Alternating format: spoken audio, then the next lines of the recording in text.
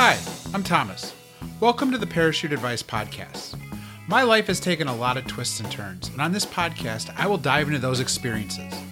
The goal is to help everyone listening learn from my experiences and hopefully avoid some of the mistakes I've made.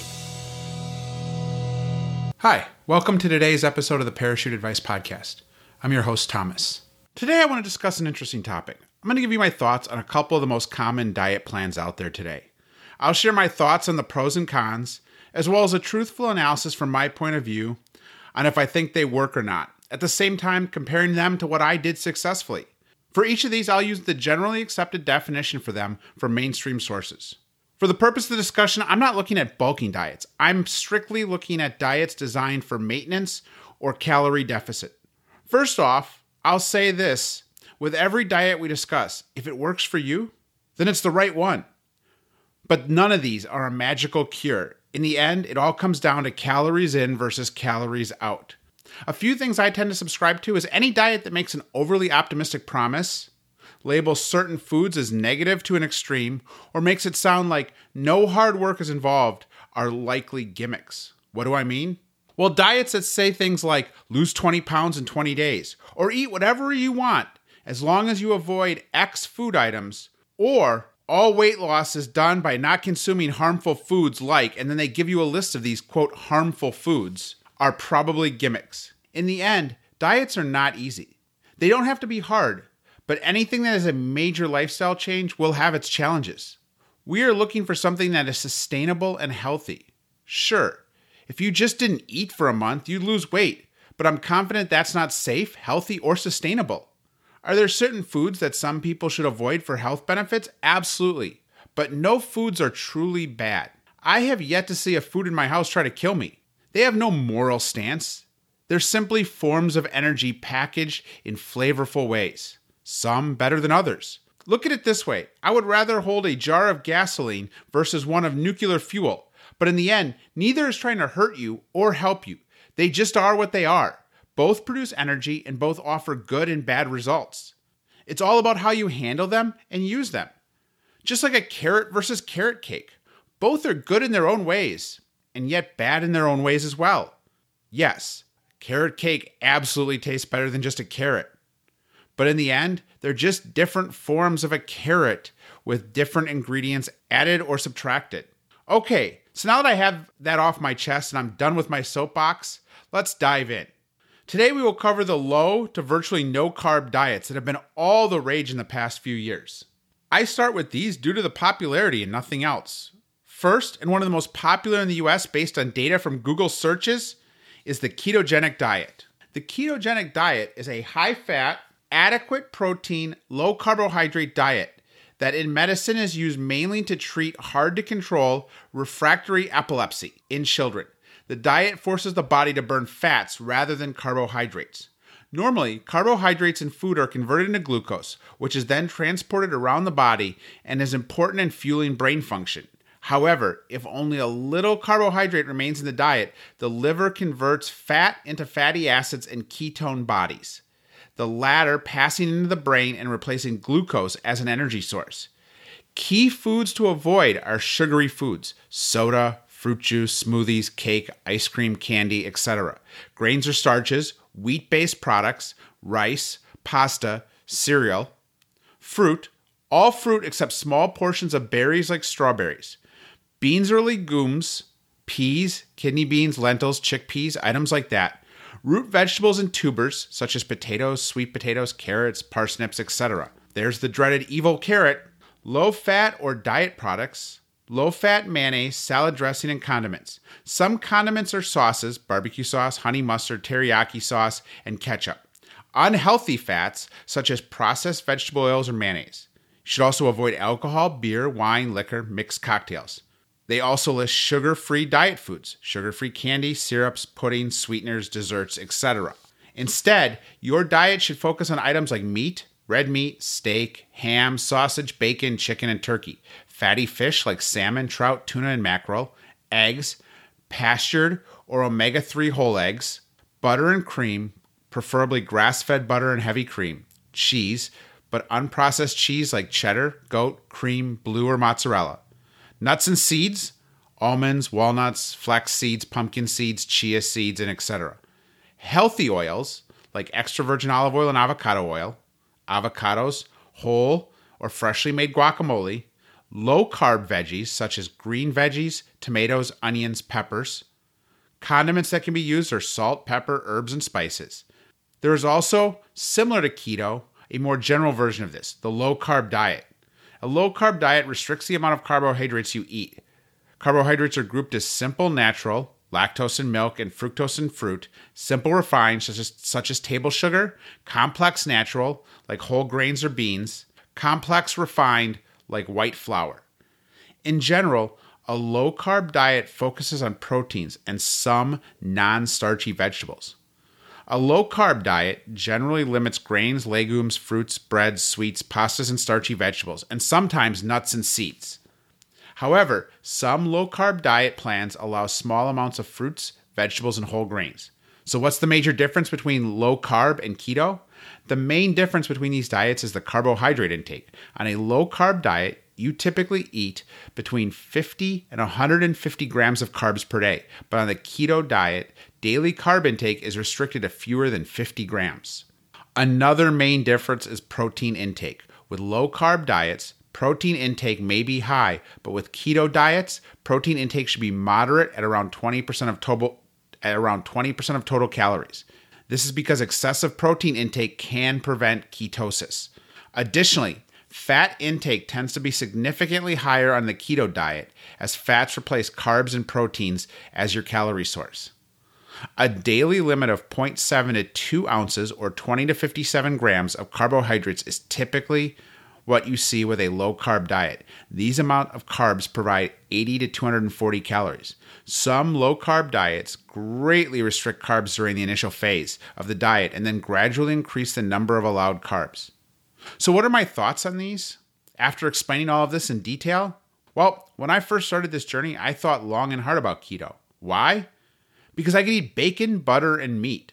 These were all things I loved.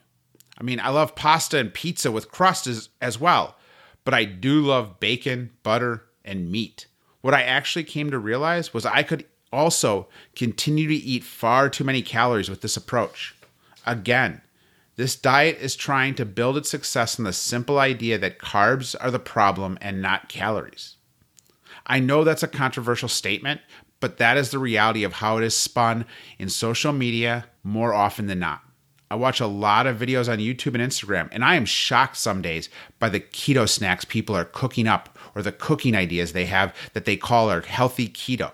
I've seen some where a small dish of food called a snack is equal in calories to my entire dinner that could be several pounds of food. On top of that, as I mentioned while on my soapbox earlier, I'm not a fan of the idea that there is good or bad food. I prefer the view that there is high calorie and low calorie food. That's it. Within that, there can be healthier and less healthy food, in reference to how processed or nutrient dense that food is. Let's say your dinner can be 750 calories to be in plan. You could make a big stir fry with 9 ounces of chicken breast, a whole bag of stir fry vegetables, and a cup of cooked grains. Or eat just a 9-ounce ribeye. Or hell, you could just have 3 250 calorie candy bars. Is one option better than the other? I would argue the stir fry path. Again, if your calories in and calories out are correct and in balance, none of those options ruin your plan. The issue is you'll likely be hungry pretty quickly afterwards versus a filling dinner of complex carbs, proteins, and healthy fats.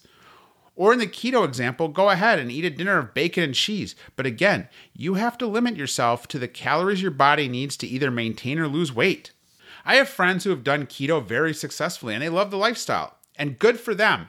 As I said earlier, it works for them and it has caused them to be successful. So there's nothing wrong with that. As mentioned earlier, keto can also help with some medical conditions. It has been successfully used to treat and help control epilepsy. That's actually why the diet was created.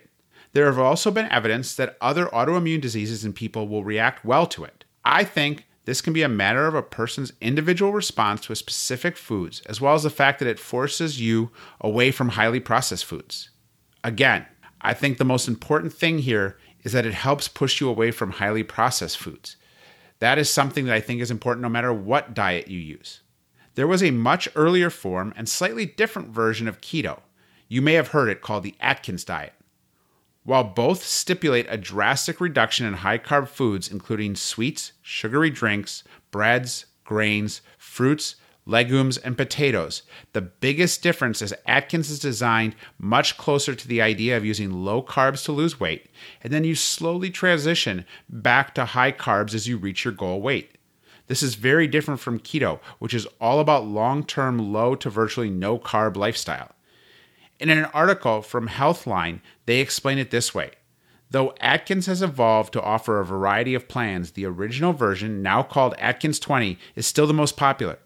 It's broken down into 4 phases, which are based on your daily net carb, total carbs minus fiber, and sugar alcohol's allowance. Phase 1, induction. This phase allows for 20 to 25 grams of net carbs per day until you are 15 pounds from your goal weight. Then, in phase 2, during this phase, you consume 25 to 50 grams of net carbs per day until you are 10 pounds from your goal weight. Next, phase 3. Your net carb allowance is raised to 50 to 80 grams per day until you have met your goal weight and maintained it for 1 month. In phase 4, during the final phase, you consume 80 to 100 grams of net carbs per day for an ongoing weight maintenance. You probably noticed there, 80 to 100 grams of net carbs is nearly twice what the keto diet recommends for your daily allowance. 80 to 100 grams is much closer to a normal diet. And I use normal just as a way of comparison, no judgment in that statement. As you approach your goal weight and advance through these phases, your daily carb allowance increases, allowing you to incorporate a greater variety of foods. However, even during phase 4, which allows for up to 100 grams of net carbs per day, you consume significantly fewer carbs than most people normally eat. Most Americans get about 50% of their daily calorie from carbs, which equates to about 250 grams of carbs if you eat a 2,000 calorie per day diet. I really like this idea much more than the keto diet because it's much closer to how we live and factors in the concept of maintenance or a long-term lifestyle. This is not to say again that keto can't be a long-term lifestyle, but I've seen too much evidence in articles. When your diet is more restrictive, long-term adherence is that much harder. Again, both diets focus on avoiding carb-dense foods, which tend to be highly processed. I know for me, just not consuming highly processed foods has been a game changer. I can feel the difference the minute I eat a high sugary, highly processed food. And I'm not even on keto or low carb. Honestly, my carbs are far closer to the normal diet every day, but I'm still avoiding highly processed foods. That said, I've done weeks of low carb just to change things up. I mentioned in some of the much earlier episodes that I would change up my diet pretty frequently. I found that my body and metabolism reacts well to that, like doing low carb, high protein weeks, or the next week doing, let's say, a vegan week. Especially when I would do low carb, high protein vegan weeks. My body seemed to react great to that. In the end, I cannot reinforce enough that the ultimate key is calories in versus calories out. I have also leveraged the idea of low carb or keto style diets when out to dinner to help limit calorie intake. That's a place where it works great. For example, it's very easy to order a burger and fries, or better yet, burger and side salad when out and skip either part or all of the bun. Bread can be a very calorie dense item. Let's use an easy example of In-N-Out Burger. A double-double with onion is 670 calories, and a double-double with onion protein style, where you replace the bun with lettuce, is 520 calories. While not a huge change, simple swaps like that can really add up over the course of a day. Hell, replace the special sauce or their spread with mustard and ketchup, and you're now down to a 440 calorie burger. Or take homemade fried rice. I'll use cauliflower rice and then add in a half a cup of regular rice. So instead of 2.5 cups of rice at 500 calories, you are closer to 200 calories for the same volume of food, but far less calories and carbs. So at the end, there are definite advantages to low carb or keto.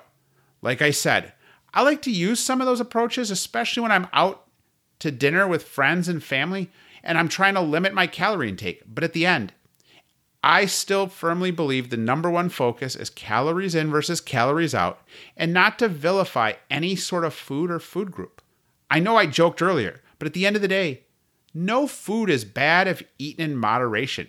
Hell, Twinkies, donuts, even a candy bar is not going to ruin your diet if eaten in moderation.